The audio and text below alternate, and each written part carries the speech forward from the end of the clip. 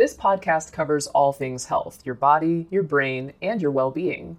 Each week, we'll be joined by doctors, as well as the occasional guest, to talk about the health topics that mean the most to you.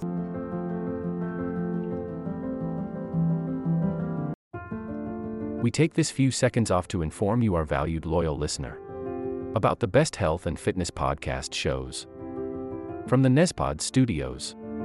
Join us as we give you the best of the best health and wellness updates you can rely on for the treatment of chronic health problems.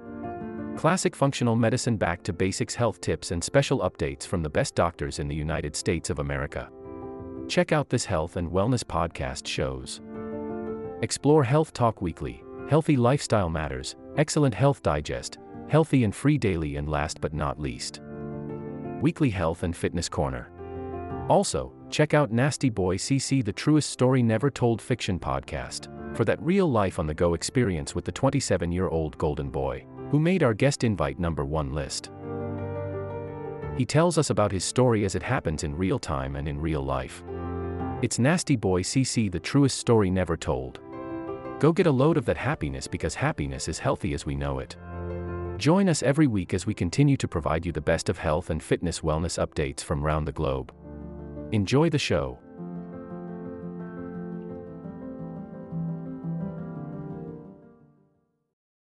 Corticosteroids can cause many different side effects, so the mnemonic corticosteroids should help you remember them better. The first C stands for Cushing syndrome, which will include a lot of the following side effects, as well as things like the moon phases and the buffalo hump. O is for osteoporosis, so be careful giving corticosteroids to patients already at risk, such as elderly women. You may need to give calcium, vitamin D, or bisphosphonates alongside the steroids. R is for retardation of growth, and this is of course in pediatric patients. T is for the thinning of the skin, as well as easy bruising, and we can also remember delayed healing of wounds here as well.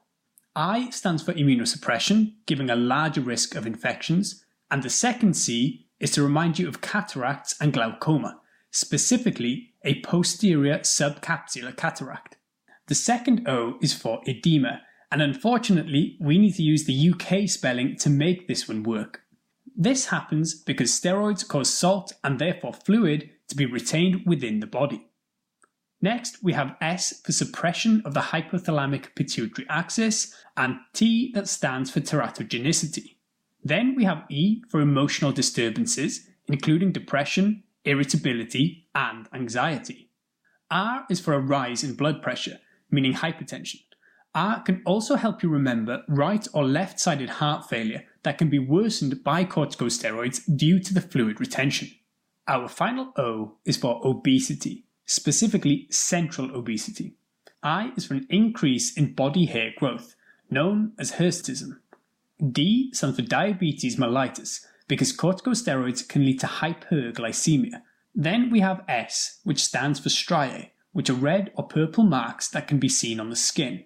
Additionally, S also reminds us of stomach ulcers, which tend to happen mostly in patients that are taking NSAIDs as well, due to a potentiated risk of stomach ulcers.